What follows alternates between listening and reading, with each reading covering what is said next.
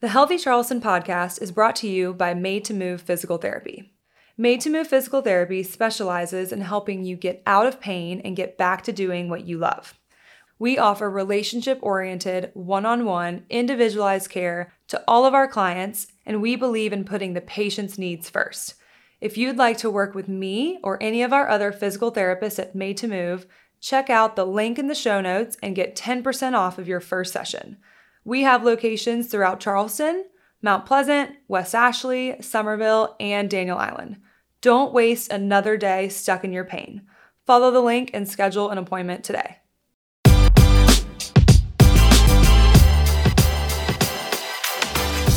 Welcome to the Healthy Charleston podcast, where we help you take ownership of your health and fitness. My name is Hannah, and I am here to be your source of accurate health and fitness information while spreading awareness about all of the different health and fitness resources available to you in the Charleston area. Be sure you're subscribed so you never miss an episode. I hope you enjoy the show. On this episode, I'm talking with Dr. Stephanie Best, a licensed psychologist at Modern Minds. Modern Minds is a mental wellness clinic with an integrative approach that focuses on treating you as a whole person. Their goal is to empower you to be able to meet the challenges you face both today and tomorrow with a new approach and greater confidence. Dr. Stephanie helps her clients develop a different kind of relationship with their fears, their pain, their doubts, and their worries so that they can move toward who and what they care about and build a truly meaningful life. So we talk all about psychological flexibility and what that really means and how to practice it, how to give our thoughts and feelings less control, the human condition, what acceptance and commitment therapy is all about, why she recommends meditation and mindfulness, and really how to live a life in accordance to your values and what's most important to you. I really love this conversation. I'm so excited for the work that Dr. Stephanie and Modern Minds is doing. Before we start, make sure you subscribe to the show so you never miss an episode. Now on to the show. Welcome, Dr. Stephanie Best. Thank you so much for coming on today. Thank you for the invitation. I'm excited to be here. I know we've had a few roadblocks already today. Had some technical difficulties, but we are here. We are recording. We are good. Can you tell me a little bit more about yourself and about what you do? Certainly. So I'm a licensed clinical psychologist, and I work at Modern Minds, which is a novel mental wellness center that operates in downtown Charleston. And we also have a presence over here at Synchronicity in Mount Pleasant, and we are in affiliation with MUSC Healthcare. But I came here through a pretty nonlinear path. I actually started out being a marine biologist, of all things. I grew up on the Delaware coast and had a boat with my family on the Chesapeake Bay and just grew up with a love of nature and the water. And when I started taking science classes in school, had a passion for those, a real curiosity. And so I took that all the way to a master's degree in marine biology, loved the field work. But it was something that I was learning about myself in my early 20s that it wasn't the right career for me. I had a passion for the ocean. I loved being out in nature, loved the fieldwork, as I said. The rest of what was involved in being a professional marine biologist, everything in me was saying, this is really not my cup of tea. I, however, really at that point in my life hadn't learned what we're going to talk about today, which is psychological flexibility. And so I had decided, well, this is what was going to happen. And so this is what was going to happen. And I kept trying to push that square peg in the round hole to my own detriment, and had really, honestly, struggled with anxiety most of my life up until that point, but I don't think I really labeled it as such or knew it. It was just, oh, Stephanie's always been an anxious kid. She's a worrier.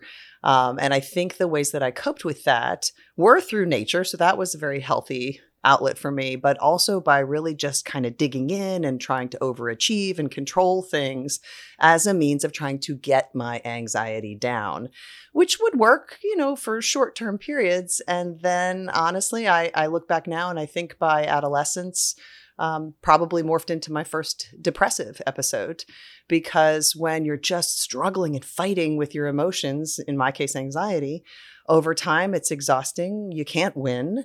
And it sets up a war within yourself. And that's very depressing and breeds hopelessness. But again, it was, it's just, Stephanie's a teenager.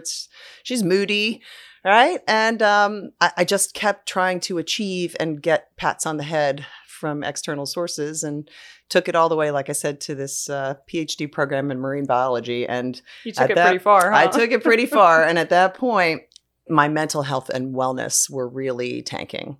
And I was holding it together as best as I could until a point where I really needed to wake up and pay attention. And I'm so glad I did. At the time, though, I thought I was a failure because I dropped out of my program. And this led to, a series of what I looked at the time as floundering years. But now I know was really me getting out there and discovering who am I really about? What do I want to be about? And what am I passionate about? What does my heart desire? What do I want to contribute to this world? And it was at that point that mental health first intersected with me, the field, that is. I started entering counseling and eventually came to be introduced to acceptance and commitment therapy, which I do practice today, and discovered some things about myself, which is that I do have a passion for science and certainly for nature, but I also have a passion for people and for helping people. And these skills that I'm going to talk to you about today have changed my life so dramatically, along with the physical wellness routines. We like to combine physical and mental wellness at Modern Minds, and we really believe that's the magic sauce. So really discovering those things helped me to be on the path that I'm on today, which is such a more meaningful, satisfying way of living. I don't fight with my inner world anymore. I have made peace with all of my human experience, including those anxious thoughts and feelings that sometimes show up and those depressive thoughts and feelings that sometimes show up. But, the process of shifting into mental health really was inspired by me originally getting the help that I now get to give to people. And, it's a really values aligned path for me, and we'll talk about values, but it's basically, this is what I want to stand for in my life. I learned that all of the suffering that I had in the first, 20 or so years of my life didn't have to happen, that there was a different way to relate to my distressing thoughts and feelings. So I ultimately went back to school to become a psychologist, and now I get to teach people what has helped me so much, and it's incredibly gratifying. So I know it's a long-winded answer. It's the best I can nutshell my nonlinear story.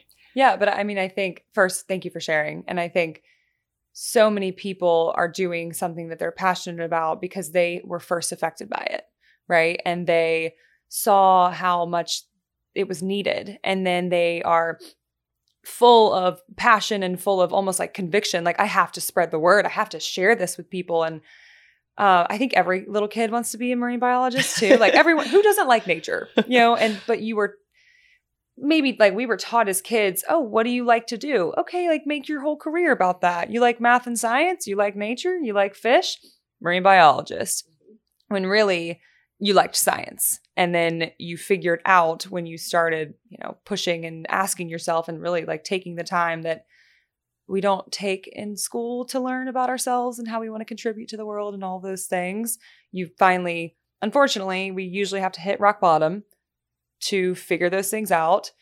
And now, like, it's just so cool to see.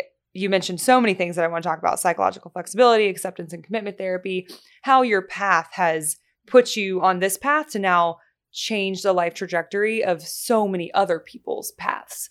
Yeah, it's a real privilege. And I want to highlight something that's inherent in all of this, which is I think our culture is set up, unfortunately, to promote inflexibility in terms of, like you said, this career path. And it's, okay, what do you like as a kid? And by 18, you better have figured it out. And when you're going to major in college, and that's what you're supposed to do for the rest of your life. Well, the best teacher of all truly is our experience, our direct experience, if we allow it to shape us, if we get present and aware, and we notice, when I do these things, or I interact with these people, or I show up this way, this is how it impacts me. We can get really good at listening to what we like to call at Modern Minds your inner compass. And your inner compass will direct you. It will help to shape you. And when you need to course correct, because this course that maybe seemed to work for me before isn't working for me anymore. Or I thought this course would work. However, if I'm really present with my experience, I don't think that really is serving me. It's not helping me to build the life that matters the most to me or the one that I want to build. So I can change. I can shift my behavior. I can go in a different direction. That's flexibility, and that's allowing your behavior and your experience to shape you. And I don't think that our culture, unfortunately, sets us up that way because, that's what happened to me. It's like, well, I had decided this at 18. I majored in biology. I had a National Science Foundation fellowship to go get this doctoral degree at this, esteemed institution. And I can't let everybody down. This is what I said I was going to do. Well, that's the hallmark of inflexibility. Well, that's not what my compass was saying. My compass was saying, not this. However, when I stopped to listen, all of that experience serves me in a way that, I didn't even realize it was going to at the time. And now it helps me to relate to people from all different kinds of walks of life. And I love when I get to work with somebody who's had a really nonlinear path themselves, because I can so validate that and help them to embrace all that as a gift that they learned from. Yeah, I was listening to a podcast about squiggly careers. Because, I like that word, squiggly. So it used to be linear, and you get this promotion and you get this promotion, you keep going up, and it was a staircase. And these women were talking about, like, nowadays it's squiggly and it's okay. And it often brings you more joy. And then it's not all about just like trying to, have a higher position and keep in the same thing. This is what you do when you're 30. This is what you do when you're 40, and then you retire. It's like, what do you want to do with those 60 years before you hit retirement? Those matter a ton too, right? Yeah. And you don't calibrate a compass well by always making the move in the right direction. You have to go off course too. You need data on what doesn't work just as much as you need data on what does work. So, that nutshell story I just gave you sounded all nice and smooth and pretty, but let me tell you, there were lots of twists and turns and squiggles. In the meantime, that also included a stint of going off and trying to find myself in living in Brussels, Belgium, and thinking I was going to be a cook and ending up, serving Guinnesses in an Irish pub in the middle of the EU offices in downtown Brussels and putting together Tex-Mex food in the back because I had gone, lived in Southern California, and the guy thought, you probably know how to make burritos. And here I was thinking I was going to go to the Cordon Bleu, right? And then when I came back to the States, I tried the corporate world for a little while because I was afraid. I knew I wanted to get into mental health and try to help people, but I would have to go back to undergrad even, because my undergraduate degree was in biology with a minor in chemistry. I didn't have the prerequisites I needed to even apply to a grad program in psychology. So what did my mind do? My mind said, no, that's going to be too hard. That's going to bring up painful thoughts and feelings. What if you disappoint people? What if you fail? And said, just take the safe route. Your family says, you'd have a good head for business, right? So I listened to my mind and disobeyed my inner compass. This was before ACT and acceptance and commitment therapy had been introduced to me. And honestly, that was a very useful experience to help calibrate my compass, because I did try a couple years in the corporate world. And just for me, that didn't feed my soul. It wasn't what I wanted to build my life around. And what it enabled me to do was finally listen to that really strong voice inside that was saying, not this. How do you find this? Sometimes you find this by really coming across not this first. And it gave me the courage to say, I'm going to go to school. I'm going to go back to undergrad and take a bunch of psych classes to be able to apply for grad school. And I didn't enter Duke. That's where my doctorate is from. I didn't enter Duke University until I was 28 years old, right? So 10 years past when we say an 18-year-old is supposed to know what they're going to do with the rest of their life. You're supposed to have kids and a marriage and a house by then. What do you mean? Oh my goodness. It's not for everyone. We need to each listen to our inner compasses and find our own path. And at Modern Minds, we really do that. We really try to help each individual look deeply inside and really think about, what is the life you would love to look back on from your deathbed? And how can we help you start to get out of your own way so that the tough thoughts and feelings that are inevitably going to come up in the course of you moving toward that stuff you care about, because we can be hurt where we care the most. So if you want to build a life about what you care about the most, sometimes it's going to hurt. And that's okay. Can we make that in the service of moving toward this kind of life that you feel deeply passionate about? And that's what we try to help people to do, is help them develop a different kind of relationship with their thoughts and feelings so they don't get to have as much impact and influence over them. They're not going to get bullied around by their thoughts and feelings like I was when my thoughts and feelings said to me, oh, no, you can't do that. It's too late. You just need to take this safe corporate job. Well, that really didn't work. Once I let those thoughts and feelings be and said, no, I think I'm going to let my compass decide, my heart, my values, and I'm going to move in that direction, even though my mind is freaking out about it. I'm going to boldly move in that direction. That's what we teach people how to do. That's psychological flexibility. What's interesting is it sounds like no matter what, because I think we're humans, it's going to hurt. Yes. Something is going to hurt. And so would you rather be going towards something that you care about and that you think is important and you, like you said, you want to live your life in service of and hurt getting there? Or would you rather do the opposite and do things that don't bring you joy and that don't fit and square peg and round hole? It's still going to hurt. We've just been so conditioned to like, once we're doing something, it's like sunken cost. And it's like, well, this is it. This is what I'm doing. And you asked a question that I just want everyone listening to, like, you know, if you're driving, if you're sitting around, like take a second and think about what would you want your life to look like when you look back on it? Like, what makes you be like, wow, I lived and I loved it and I experienced and I did all these things? Because otherwise, like, what's the point? And obviously I'm biased, but I think so many people are like, well, I don't have time for that. You know, I'm 40, I can't change careers. And I'm like, what's the finish line here that you're racing towards? What's this deadline that you think you've been given? Mm-hmm. And I just think it's such a strong, powerful message that in our society where we're rushing and we're texting and we're driving and we're whatever, we don't get to think about, we don't slow down enough.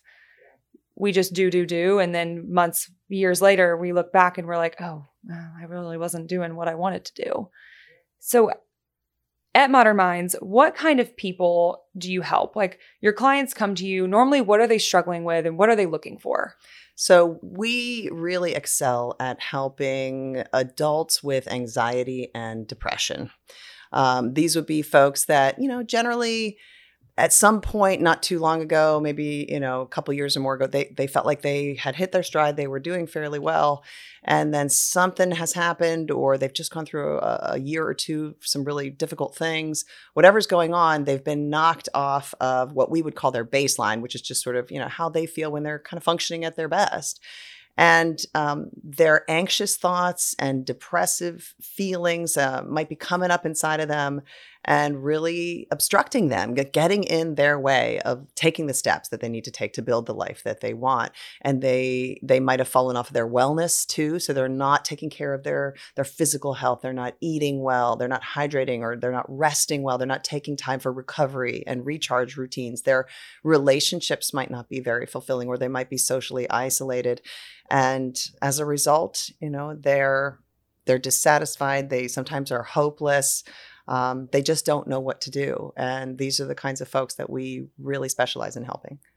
Wow. I was just like, the whole time you're talking, I mean, it sounds like at some point, everyone is going to deal with this. Yes. And honestly, this is one of our biggest messages we're trying to get out there is Modern Minds is for every mind. You know, if you have a human mind, you can benefit from these skills. And my dream is that one day we live in a world where maybe even we are teaching our youth in schools or in some other place, you know, how to do these sorts of things, because it's hard being human. I don't know if you've noticed. It's a tough job for everybody, not just for people that come to Modern Minds. It is hard for everybody sometimes. Because, you know, so Dr. Jon Kabat-Zinn, who's the father of modern day mindfulness, he's written a lot of books, but one of my favorites has a great title. He calls it Full Catastrophe Living. And it really is a nod to the fact that if, as part and parcel of being born into Club Human, which we're all in, you're born into this world with the innate and natural, normal capacity to feel a very broad range of emotions that are going to come with a variety of thoughts, right? But there is such a small subset of those emotions that our minds tell us are okay, and that society tells us are okay, right? So in my field in the past, it used to be, well, you're going to go to therapy because you're going to be happy all the time when you come out of therapy. That's the goal, is we need to make you happy all the time, and that's normal. Fix your and pain. If you're not happy all the time, there's something wrong with you, right? Well, there's a famous book in the ACT world called The Happiness Trap, which is about that crock in that message, because that's not normal for humans. What's normal for humans is to feel everything we are built to feel. So if every single solitary human that walks this planet, yes, can feel happiness and joy and excitement, and those things are great, and they can also feel sad and lonely and scared and depressed sometimes and anxious sometimes and unsure and uncertain and lonely, all these feelings that we don't like, that the mind labels bad, quote unquote. If every single human that walks this planet comes with the innate capacity to feel those things, how can they be abnormal? What a disservice we are doing by spreading the message that these are abnormal, that there is something wrong with you if you feel these things, and you should be feeling happy all the time. No, what we need to do is equip people with skills to be able to open up to the full range of their human experience. Know that, emotions are going to get stirred up. Like I said, when you're building a life that you really care about, let's say I could say to you, let's take relationships. We are all going to lose people. This is part of the human gig also, right? We'll lose people sometimes because just friendships fall aside and people go different ways. We'll lose people to death. We'll lose people in breakups. There's a lot of pain that can happen in the context of relationships, right? There's also a lot of incredible, wonderful, amazing things that can happen in that context. If I said to you, okay, I can take all that pain away in the relationship domain, you just would have to not care about your relationships. There you go. If you don't care about your relationships, they'll never hurt you. Easy, done. Would you take that trade-off? No, it's like a life of gray. Mm-hmm. It's like you're living within these really small, narrow confines. When people are in pain, it's a very similar message. I don't know if you know who Greg Lehman is. Yes. Who says, we are pathologizing normal and our patients are paying the price. Yes. Because when you try to get rid of these, whether it's physical pain or whether it's thoughts and feelings and all of these other uncomfortable things that we go through, when you try to get rid of them, you end up having a very narrow, small life and limitations. And, working with people with movement, they can't move this way, they can't move that way. And all of a sudden they're wearing a neck brace to sweep their house because they don't want to move in a certain way. And it's like, It's not about getting rid of the pain. It's about not suffering, and because it's getting in the way of your life, and that now trying to get rid of it is getting in the way of your life. Yes. And yet it seems to make sense, right? It's ouch, these painful thoughts and feelings are showing up inside. So the mind makes the very sensible sounding suggestion to do something to control, eliminate, suppress, or get rid of this uncomfortable inner experience you're having, this thought, this feeling, right? I'm feeling anxious, I'm sad, I'm lonely, my mind is telling me I'm not good enough or I can't do this, whatever. Normal stuff that shows up inside. The mind tells us, oh, that stuff is bad. Hey, I know, let's have a drink. Let's not go to that party. Let's not go back to grad school in my case, right? Let's play it safe. All these different ways. Let's overwork. Let's not date. There are so many different ways that humans have found a myriad ways to control, suppress, eliminate unwanted thoughts and feelings. And the tricky thing is we can get pretty good at eliminating them in the short term. And so that's really reinforcing. The mind says, oh, look here, I had this painful feeling. I had a beer and a banana nut muffin and it felt better for a moment. And then on the other side of that original pain was there. And then there was some additional suffering layered on top of it because of that controlling behavior you made in the first place. Like, oh, I feel terrible about what I just did. And it's really not serving me. I don't feel well. And it's moving you further away from that life that you really want to build, the one that you value. And so it seems to make sense to listen to our mind and to listen to the messages we get in society about how to control or get rid of these thoughts and feelings. My gosh, we have record numbers of individuals in our country on antidepressants. And I am not anti-medication. I think they can have a very useful place in a treatment plan for a number of people along with these skills. However, I think too often they are prescribed as the first line of defense to just try to get rid of, eliminate, control, numb. And the problem is we want it to be the case. We want to be able to selectively numb. Like, no. I want happy, excited, joyful, peaceful. They can stay. but I need to numb all these other things out. Well, Brene Brown talked about this very classically in her TED Talk, The Power of Vulnerability. When we numb everything. So what do we do with this? Because when we listen to our mind, what happens is we end up just time traveling all the time. We're most of the time lost in the past, thinking about things we regret or that didn't go well. We're lost in the future, worrying about what might happen in the future, catastrophizing. We are unwilling to have a good portion of our normal thoughts and feelings, right?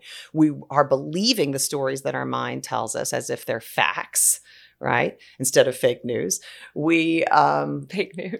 We have forgotten that we are not our thoughts and feelings. We're the ones witnessing them. We're the watchers, right? We're disconnected from what we care about and we're not taking action on those things. That's the recipe for suffering. And that is the inevitable outcome if you listen to your mind in terms of its suggestions for how to deal with your pain.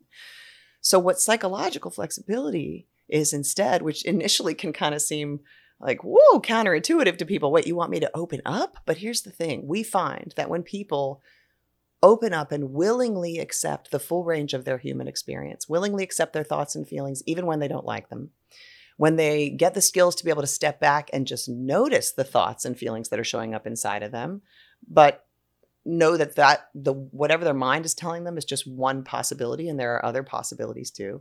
Remember that the emotions and the thoughts and the sensations, they're like the weather, but they're the sky. The sky is always going to be there. It's never going to change, right? When they're able to get present in just this moment and get out of the time traveling in the mind, when they get connected with what really matters to them and what they value, and they start taking baby steps in those directions, their lives become more meaningful, more satisfying. And so even when tough stuff shows up inside, which it's going to do, as I said, it just doesn't have the capacity to get in their way or cause suffering like it did in the past. And this is what psychologically flexible people do. And by the way, in the research literature, psychological flexibility is among one of the most robust predictors of human well-being, no matter how you measure it. Dang. Yeah. Like resilience, adaptability, and almost being like open to uncertainty too. Yes. You mentioned all of these numbing methods, and you drive down Johnny Dodds or you drive down 17, and it's all of these things that we do to try to get rid of pain. And like, that's where my brain goes, because and all those things are great and they're useful for short-term pain, but the massage and the cryo and the this and the that, they're all like, oh, we try to get rid of your pain. Like, we're here to get rid of your pain. It's all just to numb pain and so that you're comfortable. We spend our whole lives trying to get rid of discomfort. And that's in the pursuit of getting rid of our pain, we actually experience more pain and we experience more discomfort. And so when you mention psychological flexibility, I'm sure it's a really easy process. You just say you need to be more psychologically flexible, and people are like, okay, what is that process like? What does it really mean to learn how to be psychologically flexible? So what's pretty cool about Modern Minds is we have a 4-month immersive program. Now, that's not the right fit for everybody. Some people really need and deserve longer term. But when somebody who's interested in working with us calls us or submits a form through our website, they will initially have a phone screen with a really well-trained intake coordinator who will determine whether we are the best place to help, right? And so when we start to work with those clients, we enter them into this 4-month immersive program, and they do 2 parallel streams. So they work with somebody like myself, a clinician who is going to teach them these psychological flexibility skills weekly. And they're also working with a wellness navigator who is helping them with the physical component of wellness and what we call their 4 cornerstones of wellness, because there's just a mountain of research that these 4 cornerstones, when they are shored up and strong, really promote resilience. And when there's a foundation of those laid, it helps somebody to benefit more from the therapy where they're learning the psychological flexibility. So the cornerstones are physical movement.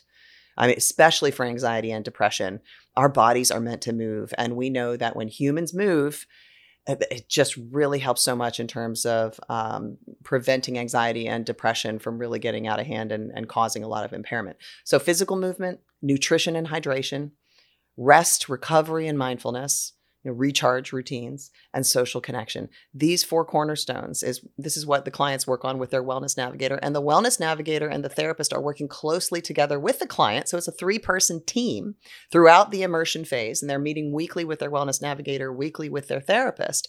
And we find that most people who are appropriate for our program can make really significant, meaningful progress toward their goals in those 4 months. Does that mean now all of a sudden they're graduated and you are now a totally psychologically flexible you are human? Flexible. No. My gosh, I'm going to be practicing these skills until the day I die. I mean, I was telling you before we actually started recording that, my mind was doing what minds do right before we started today. As I woke up this morning, it started doing what it does, telling me this chatter story of, oh, what are you doing going on this podcast? Who are you to talk about this? The imposter syndrome sorts of things, little feelings of anxiety. And when you have psychological flexibility, you can say, oh, I noticed that. Hey, good for me. This is coming up because I must be moving towards something that matters to me, right? What's important to me about this? Well, it's important to me to support what you and your organization are doing and what this podcast is doing and the people you're trying to reach and making a healthier community. And I know that if I can reach one person who listens to this and maybe they start looking into psychological flexibility, or maybe they contact Modern Minds if that's appropriate for them, and then they come in and they start to learn these skills, and then they have an impact on the people in their world and their life. That's something that I feel very passionate about. Those are my values. That's what I want to stand for. And you know what? I want to stand for that more than I want to avoid the temporary discomfort. Because otherwise I could have told you, no, I'm not doing this interview.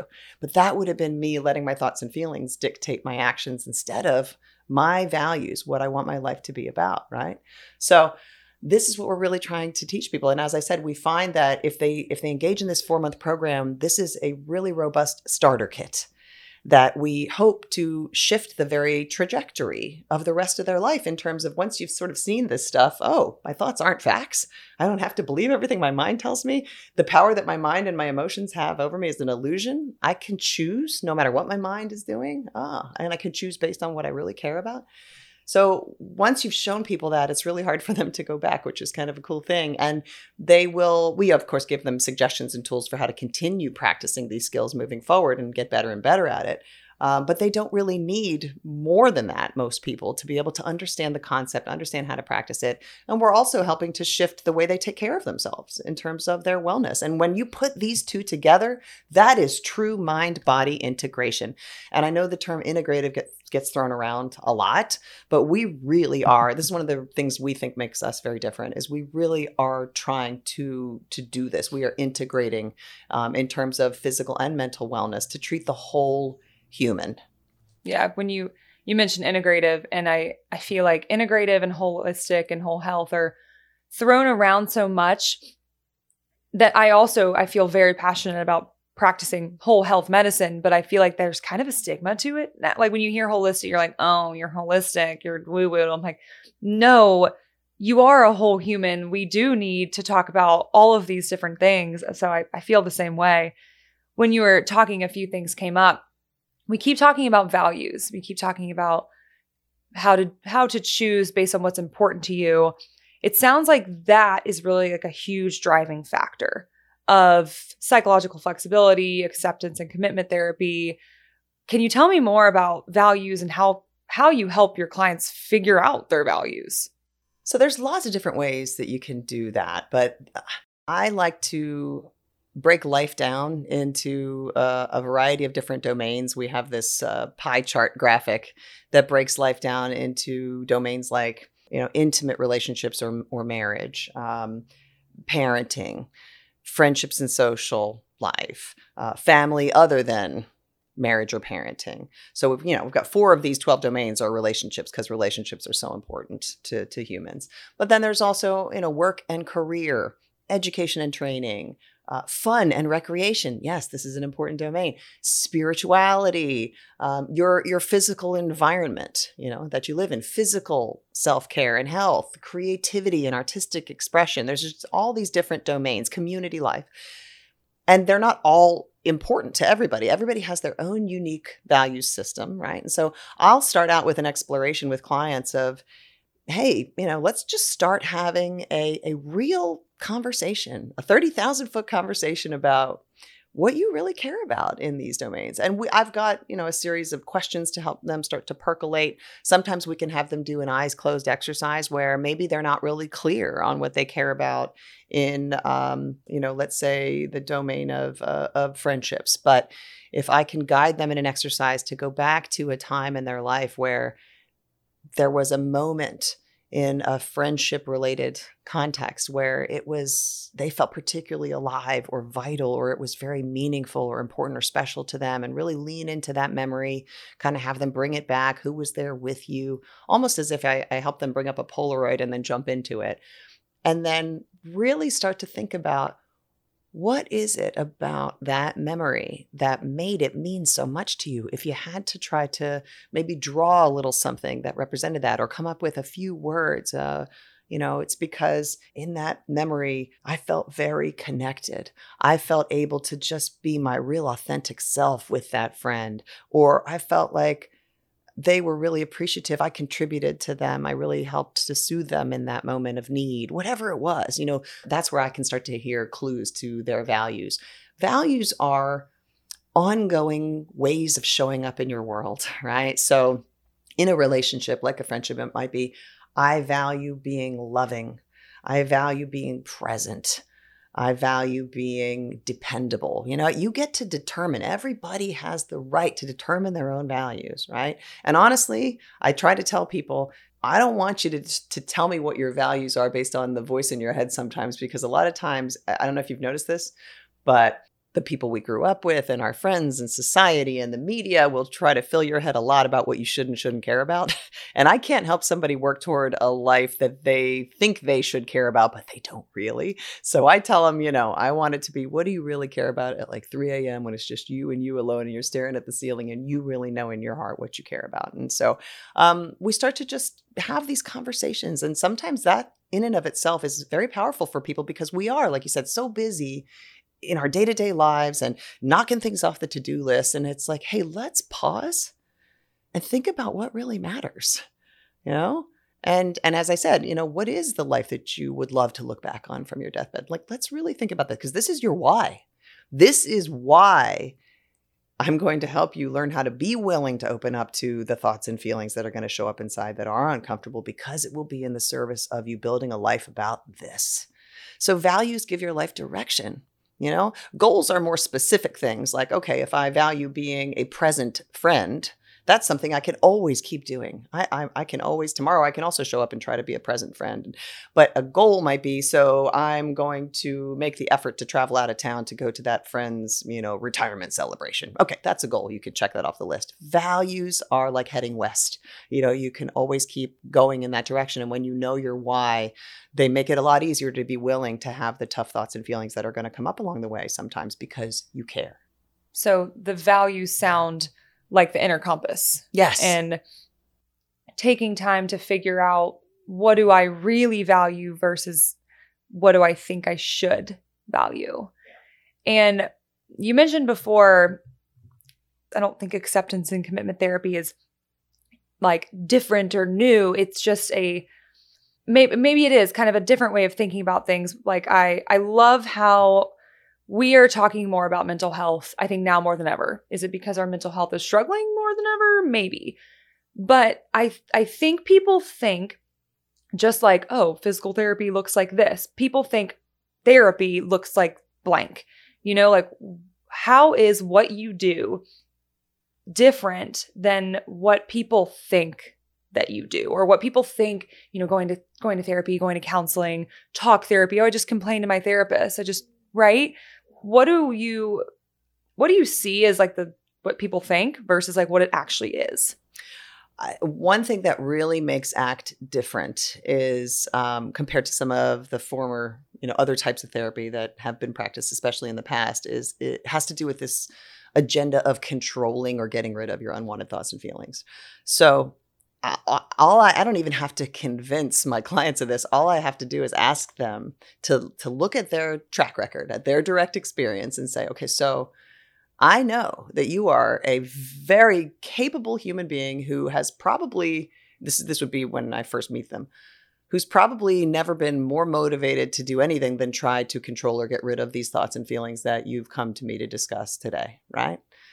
And I mean, that's why they're there. And usually by the time they get to me, they have tried everything they can think of, everything their mind has suggested to control, get rid of, numb, suppress these thoughts and feelings they don't want, anxiety, depression, whatever. And yet there they are sitting having a discussion with me, right? So I just start to plant the seed there to say, how do you think then that control is working? So can you notice, or maybe could we even just entertain the possibility? Has it not been your experience that the more you have doubled down on this and tried to wrestle with and control these thoughts and feelings, the worse it's gotten? So here we are. What if, and I know this sounds, but what if control is not the answer? What if you haven't come in here because Dr. Best has some brand new fancy control strategy up her sleeve that somehow you haven't been able to find on Google or in talking to friends or former therapists?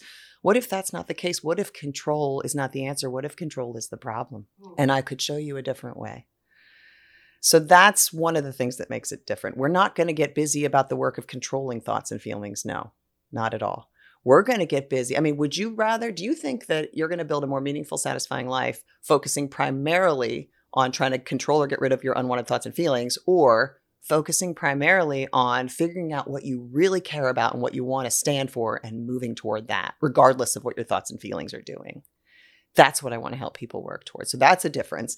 And the other difference is this is a very active, collaborative type of therapy. So it's a lot of skills building, which you probably have heard in my talk today. But there's active skills building. It's every client is going to leave every session with a plan and a skill and a way to practice it. ACT sometimes looks different than people think. So we might use some wacky metaphors to help them stop taking their thoughts so literally. I might do some things to help them view their thoughts and feelings a little differently. We might even start to walk around the room, for instance, holding a book in our hands and repeating to ourselves mentally the entire time, I can't walk around the room while holding this book. I can't walk around the room while holding this book. And you're watching yourself walk around the room while holding this book. And it's like, what the heck is this about? It's just a tiny little tug on Superman's cape to sort of notice, okay, I don't have to do what my mind tells me. So we do a lot of different, we call these experiential exercises where we're asking them to really put into practice these different things. I might use visualization techniques where I'm asking them to close their eyes and imagine, placing their thoughts on leaves and floating down a stream. Just to promote a little more flexibility, get a little bit of distance from these things. Often I'm going to be asking them to really identify, well, if this is what's important to you, what would be just the very next step that you might take on that? And okay, can you commit to taking that this week? And let's think about what challenging thoughts and feelings might show up for you as you go to try to take that action. And can we look at that as a training ground and say, okay, here are these thoughts and feelings. Can I open up, notice those, get present, and still follow through with what matters? And then notice the felt sense of that. What's the felt sense in me of really connecting with what matters to me and moving in the direction of what's important to me? Getting good at asking myself, what would the person I most want to be do in this situation? Rather than getting so bogged down in just trying to get rid of the thoughts and feelings that you don't want in this moment.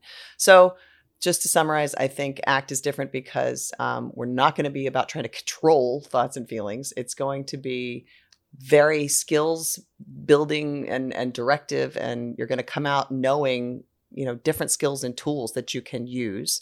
And I also think, the therapist might be the expert on the techniques and the philosophy of treatment, but the client is the expert on themselves. And really, we need each other in order to help them get where they want to go. So it's very collaborative, and there'll be a lot of these in-session experiences to help practice the skills in real time. I hope that did a good job of explaining. Yeah, amazing job. So you're not trying to change their pain or change their discomfort. You're trying to change their beliefs about it, or getting them to apply a different meaning, getting them to have a different relationship with their pain. A radically different relationship with their pain, where it's not the enemy, Yeah. Right. I just lost a close family member to death. And of course, my family and I, we cried, we grieved, we still do. It's still pretty fresh. And I wouldn't trade that pain for anything. Because as we talked about earlier, what would I have to give up? What would I have to lose in order to trade that pain is, gosh, the closeness, the love, the experiences, the memories that I had with her. And inside of our pain is the life we crave.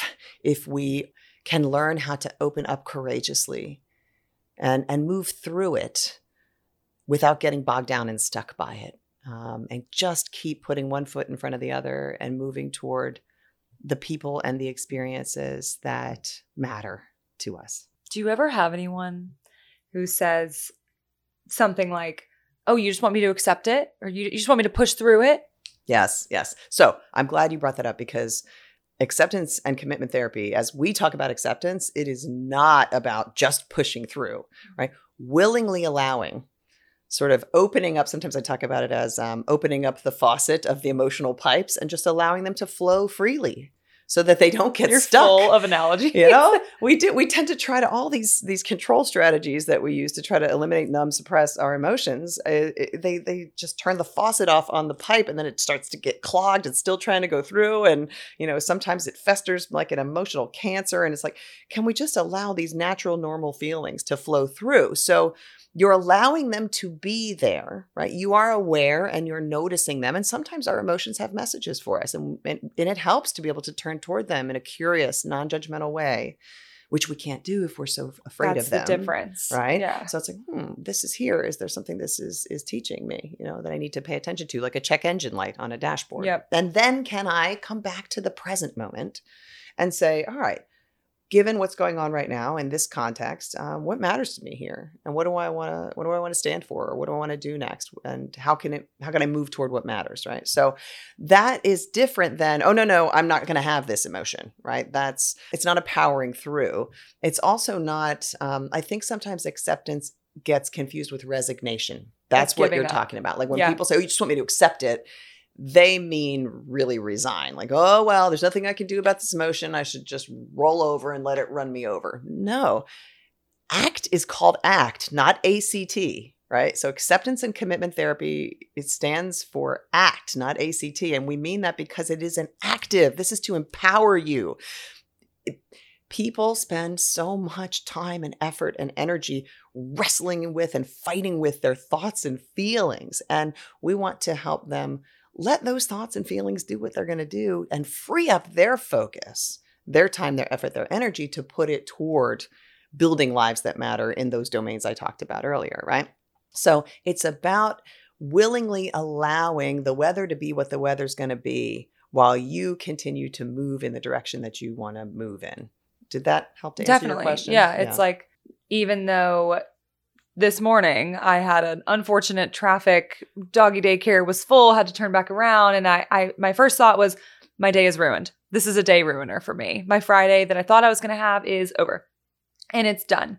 And I was still a little bitter. And then I was driving over here and I was like, it's Friday and it's beautiful. And I get to go talk to Dr. Stephanie Best about psychological flexibility, and we get to record it and put it out there for the world to listen to. I was like, this is great. Like, whatever happened this morning, it's okay. My client rescheduled. And I thought about, because I was like, of course, we're talking about psychological flexibility today. And I was just like, things can still happen. Like, you're always going to have stressful experiences, right? I mean, if you don't, like, let me know. But I think that I haven't figured out how to do that, how to not have them. So if you let me know too, if anybody figures it out. And I think it's, the way that we apply meaning, and what you mentioned before, like, we've been really taught every time we have an uncomfortable thought or feeling or sensation, honestly, it's something's wrong with you and you're broken and you need to be fixed, and this shouldn't be happening and you need to look further into this. And then we just go down this rabbit hole, and it's like, oh, you have that, here's this pill. You have that, here's this MRI. You have that, here's this surgery. And have we been approaching this all wrong? Mm-hmm. Yeah. I mean, you mentioned the words, you said meaning. And I think we just get so distracted because life constantly puts us in situations that are challenging to us, right? So there's likely to be uncomfortable thoughts and feelings and sensations showing up inside of us, but they're important to us, right? So this is a situation that's important. So it's going to be important to me to move toward what I care about, but it's also going to be challenging. And so can I notice that, what happens when I get hooked by these mental stories of the kind that you were talking about when you were driving? Oh, the rest of my day is going to be off. Like, your mind is going to tell you stories all the time. But what happens? Can you notice what happens when you get hooked, when you buy into those stories, when you accept the invitation from the mental conductor to jump on the train to Negative Town and ride it and ruminate on it? That was me at 8:15. Does that help you build a life of meaning and purpose or not? Well, guess what? You can't help what your mind gives you, but you sure as heck can decide what you're going to focus on. And if jumping on that train and focusing on that thought doesn't serve you, you have options, right? And so instead, can you ask yourself, okay, what would, in your case, the Hannah that I most want to be do here? What's important to her about that? And what if I just, no matter what my mind is doing, can I, could I entertain what you decided? There's lots of options. You decided to entertain an alternative perspective, right? Whether you realize it or not, you looked at what your mind gave you and said, yeah, that's one way to look at it. What's other ways to look at it, right? And if that serves you better, great. You can also just entirely get out of your mind and say, oh, you know what? I'm driving. Can I notice my hands on the wheel? And oh, look how pretty the Ravenel Bridge is. And, and then all of a sudden, look what happened. Some of the clouds parted and your values came out. It was like, I get to go talk to Dr. Stephanie Best, and maybe we can together have a conversation that might make a difference in somebody's life. And oh, now you're choosing to focus on what brings your life meaning and purpose rather than this crummy story that your mind was spinning about. And you could have. And from your direct experience what happens if you choose to just really buy into that story and focus on that for the rest of the day. It totally changes the quality of your life for the rest of the day, doesn't it? And everyone around me. Exactly. So this is psychological flexibility, right? We cannot control which thoughts and feelings and sensations automatically bubble up inside, but we can control what we choose to do with them. And there's lots of options. And so when people are psychologically flexible, they are able to exercise a wide variety of options. And then when they get out there and they try stuff, life gives them feedback. And ultimately, coming back all the way to our beginning of our conversation, it calibrates that compass. And eventually they get really good at connecting with that felt sense of, oh, hang on. Oh, this is me hooked by my thoughts and feelings and getting caught up in trying to get rid of those. That's not going to work for me. I know that from my past experience. What really matters to me here? Okay, let me, what's the very next thing I can do to move in that direction, And it doesn't have to be, I realize sometimes I get so excited about this and I talk about big, passionate, sweeping things, but sometimes moving in that direction can look, if somebody's in the midst of a really deep, depressive episode and they've been getting very hooked by their thoughts and feelings in their mind for a while, starting to make that pivot toward meaning and purpose can look as simple as, you know what? I'm going to swing my legs over the side of this bed and I'm going to sit up. Okay. And then building on that, they can say, I'm going to stand up and I'm going to go outside and I'm just going to breathe a breath of fresh air for a moment. Right. And so baby steps, one step at a time. When we're in a place of greater wellness, we can make more sweeping moves, So I don't want it to come across as this is only appropriate if you can go and do grand things and help the world. And, yeah, that's wonderful. Ultimately, it can build up to that. But there are certain days where building a life of meaning and purpose looks like, well, in the case of, I just mentioned we had lost a family member. This was my aunt and my mother was very, very close to her. And for my mom, a couple weeks after that happened, it looked like, hey, she got out of bed and she showered and she made a cup of tea and she built on that. And that helped her to start to move in that direction. So yeah, life brings pain, but when we move through that pain in a psychologically flexible manner, we suffer so much less in the face of that pain. And the pain has merit because, as we talked about, it's connected to what brings your life meaning and purpose. So a lot of what you just described sounds like zooming out and looking. Like this morning, I was like, I'm feeling this way. I could do this. I could feel that way. But you can't have those thoughts if you don't zoom out. And, what is the next step? What do I want to do in this? And how do you help your clients? And what are some of the tools and skills, honestly, in a broader sense, that you try to teach your clients to be more psychologically flexible? So mindfulness is a really big part of what we teach. And I've talked about the time traveling nature of the mind right now. If you think about it, how much of your suffering, when you're struggling, when you feel like you're in the struggle zone, start to notice how much of it is because your mind is not anchored in this moment right here, right now, right? That it is, like I said, it's either thinking about stuff that didn't go well in the past or ruminating, or it's traveling into the future and it's predicting things are going to go wrong. Your mind will say, let's think about what you did get wrong. And then, oh, let's think about what you're going to get wrong, right? I say this to my clients, and I often will give it as a homework assignment. I want to challenge you to notice just how often, the vast majority of the time for most of your life, what's going on just right here in this moment right now, all is well or normal or boring, you know?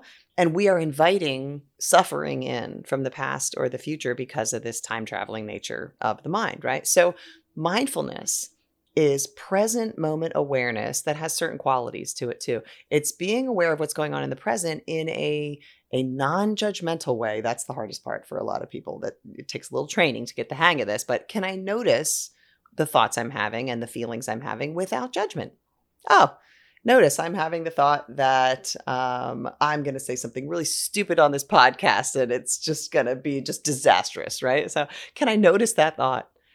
And have it be no more, no less. It's just a thought. We react to these things as if they're real, as if they have substance, as if you could even hold it in your hand, you know? And they're just mental chatter. It's what minds do. Minds chatter. All of our minds chatter. All the time. All the time. And I have the privilege of people allowing me in to tell me what the radio stations of their minds are spitting at them.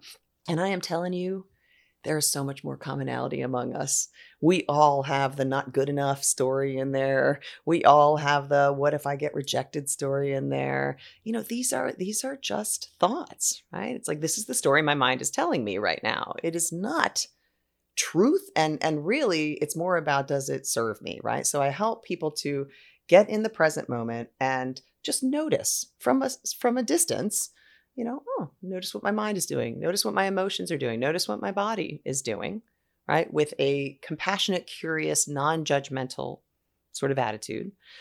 And then in this present moment, not getting all wrapped up in your thoughts and your feelings, being able to really accept those. You know, I notice that I'm having this thought and that is painful. That's hard. Can I have a little compassion for myself in this moment, right? Can I be aware of that? Can I notice that, there's other ways to think about it, like we talked about with your example. And then really the big question, like I said, is, you know, what do I care about here in this particular moment right now? What's important to me? For me today, it was important to make a little space for the, you're going to go and screw up this podcast. And who are they to even ask you to do this and all that, you know, normal mental nonsense we get when we try something that we care about. And what was important to me was to come and to try to make a difference. And so, okay, come on, anxious thoughts and feelings. Let's go ahead and drive. We're going to go and meet Hannah and we're going to have a conversation. And hey, they've been sitting here with me and they get maybe 5 to 10% of my focus, but you know, 90% of it is here with you and connected to what matters to me and is as committed to taking action about that. Because, and now I've been practicing this stuff for a long time. Okay. So, I mean, I got introduced to psychological flexibility in 2005. So if I sound like I've gotten pretty good at doing this dance, it's because, you know, talk to people about it every single day. And so my clients, they don't even realize how much they give back to me because I get to teach them. And that helps me.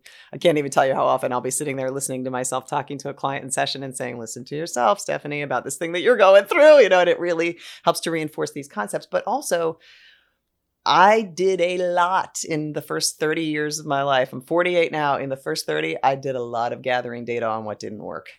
A lot. I calibrated the compass a lot on that other, you know, just, oh, wow. So when when it feels tempting to listen to my mind's attempts to, turn down that podcast because that's going to make you feel uncomfortable. And then you won't have to do it. So it's not even hard for me to do that anymore because I have allowed myself to do full catastrophe living. And it's like, oh, you know what? I know in my experience that won't work for me. It'll work in the short term. I'll be relieved in the short term that I didn't have to deal with that discomfort. And then in the long run, I will have this really painful knowledge that I'm not moving toward what really brings my life meaning and purpose. And so much of what brings it meaning and purpose is on the other side of uncomfortable thoughts and feelings. It's just the gig. Welcome to being human, you know? Thanks for signing up. It's okay. I think we all, we mistakenly think others aren't dealing with this. This is the human condition. You know, it's okay. We all feel messy and uncomfortable a lot. And we're walking around too much of the time acting like we've got it all together. And we are comparing other people's front of the camera lives with our behind the scenes life. And it's just not fair. We really need to be a lot kinder to ourselves and to one another because, as I said, we have so much more in common than we don't. Yeah, those short-term fixes end up causing you more long-term discomfort because when I notice that I have not acted in line with my values, then you feel worse because then you're like, oh, I yelled at this person or I got really frustrated or I told myself this day was ruined. And all of those things were the easiest thing to do in the moment. Like yelling at your friend or your significant other or whatever is the easiest thing to do for sure. Like less energy, like just get it all out there. And then later you're like, why do I feel like shit? And you're like, oh, because that was totally not who I want to be. Yeah. And so I feel like, when I don't slow down, when I get caught up, it's way easier for me to act on that easy, quick, my thought said this, and so I must do that. And what has worked for me is I have a lot of things that have worked for me and have not worked for me, but I have a note on my phone and it's on my main page and it says, what is the deeper purpose of what you're doing right now? Because I think we just get so caught up in the monotony and the schedules and the routine and the checking off and, oh, I don't feel like doing this, but I have to. Why? Like, why are you really, really doing this? And, you talked a lot about having that why and why are you here and why do you want to improve and why do you want to blank? And I think that is the kicker. That is the value coming in. I think that's huge. What you just said, and it's such a pervasive issue, and we still need to wrestle with it. The pandemic really threw it in the forefront, and is that the pace of modern life really, unfortunately, promotes disconnection from values and meaning and purpose because there's just so much to do. And like you said, you're not pausing. We're not asked or really given the opportunity unless we really make space for it and prioritize it to pause and take that 30,000 foot view and say, what is going to give my life meaning and purpose here? No, we're just trying to get as many things as we can done off the to-do list for the day. And when you are just ticking things off the box like that, often because you're trying to avoid the uncomfortable thoughts and feelings you think will come up if you don't get all the things done. But guess what? We never get whoever gets, you don't. No, never. You just try to deal with the fires at the top of the list and the bottom of the list grows enormously long forever and ever. And you just say what you're willing to accept is never going to get done, right? That's not a recipe for a meaningful life. And unfortunately, this pace that I think is particularly in westernized cultures and in America is so, we've gotten to this place where a 40-hour work week has, a lot in too many places that's looked at as like, you're a slacker. Oh my, you're only working 40 hours. When no. did that happen? I mean, it's like we are so out of balance and we're not slowed down enough to be able to get comfortable with our inner world. We're just running. And so much of the time, we have this glorification of productivity and, workaholism is a way to try to numb and control and suppress, right? And too many people that just cannot sit in stillness with themselves. And it's largely because they're disconnected from their meaning, their purpose, their why, and are just so busy trying to get the to-do list done. And that is not a recipe for a life worth living. What you get to the end of your life and you're like, well, I got my to-do list done. Yeah, whoever said that. Yeah, woo, great. Yay. Happy about that, like, right? Yeah, it always feels good. Nice little dopamine release to make it green or check it off. But like, what is a life full of just checking things off just to get them done? Yeah. I see people, on LinkedIn posting about, I haven't taken a vacation in 2 years. That's as like horrible. A badge of honor. And you're like, no, that's bad. That's horrible. Oh Hire me. gosh. I don't take any time off. No, yeah, that's not going to be good. It's just, what are we doing? And so I think mindfulness and meditation, you're hearing so much more about them, partly because there's a recognition that what we're doing is not working this insane pace. Also, and I've just put a little plug in there because I'm very passionate about meditation, but there's been real significant advances in neuroscience within the last, 15, 20 years or so that have enabled us to start to understand how things like mindfulness practices and meditation impact the brain and really change the very structure and function of the brain, so that over time, when you practice getting present, right, detaching from your thoughts and getting present in just this moment, your neurons start to help you out over time because they get more interconnected and well branched, and they can communicate with one another. And actually, meditation even promotes new neuron growth. And we even know now that meditation impacts your DNA at the level of the chromosomes and promotes brain health and longevity. So it's just really cool stuff. And everything that we do at Modern Minds is heavily empirically based. I want to really emphasize that too. So I think sometimes people hear about some of these techniques or meditation or mindfulness and they think, oh, that's like woo woo. Actually, ours is definitely very grounded in science. We just want it also to be delivered in a way that is palatable and digestible and feels applicable to normal human lives. And I think our team does a really great job of that.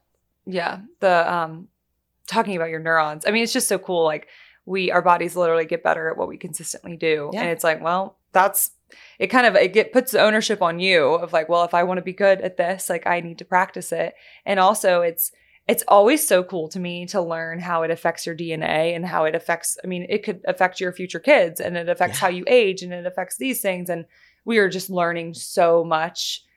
And like this very powerful organ in our head, the brain, which sometimes can be a real big problem, but it's just really fascinating and really, just powerful. And I'm excited to see, where research continues to take us. One last thing, there's a lot, there's a lot here. There's a lot that based on this person sitting in front of you, you want them to know and you want them to apply in their lives. But is there just one thing that you're like, like if everyone just understood this about anxiety and depression, if everyone just understood this, if people were teaching this, the world would be a better place? I think just that thoughts and feelings are not to be feared, right? That as I said earlier, that the power you think they have over you is an illusion. And that every single human is absolutely capable of learning a different kind of relationship with them, to be able to be accepting of whatever shows up inside of them, and can learn how to really instead shine the spotlight, throw their energies into what matters to them, what they care about, how they want to show up, what kind of life they want to build, what gives them meaning and purpose. And I think that honestly, I and many people in the ACT world really strongly believe that if people could learn these skills, that if we could just take the focus off of trying to control our thoughts and feelings and instead move toward what gives our life value, there's a lot of these nasty headlines that throw us all off in the news that might not really be happening, because so much of human behavior that's causing problems in the world is about people really fearing and trying to control their thoughts and their feelings rather than opening up to their very normal human experience and keeping the eye on what lights them up inside.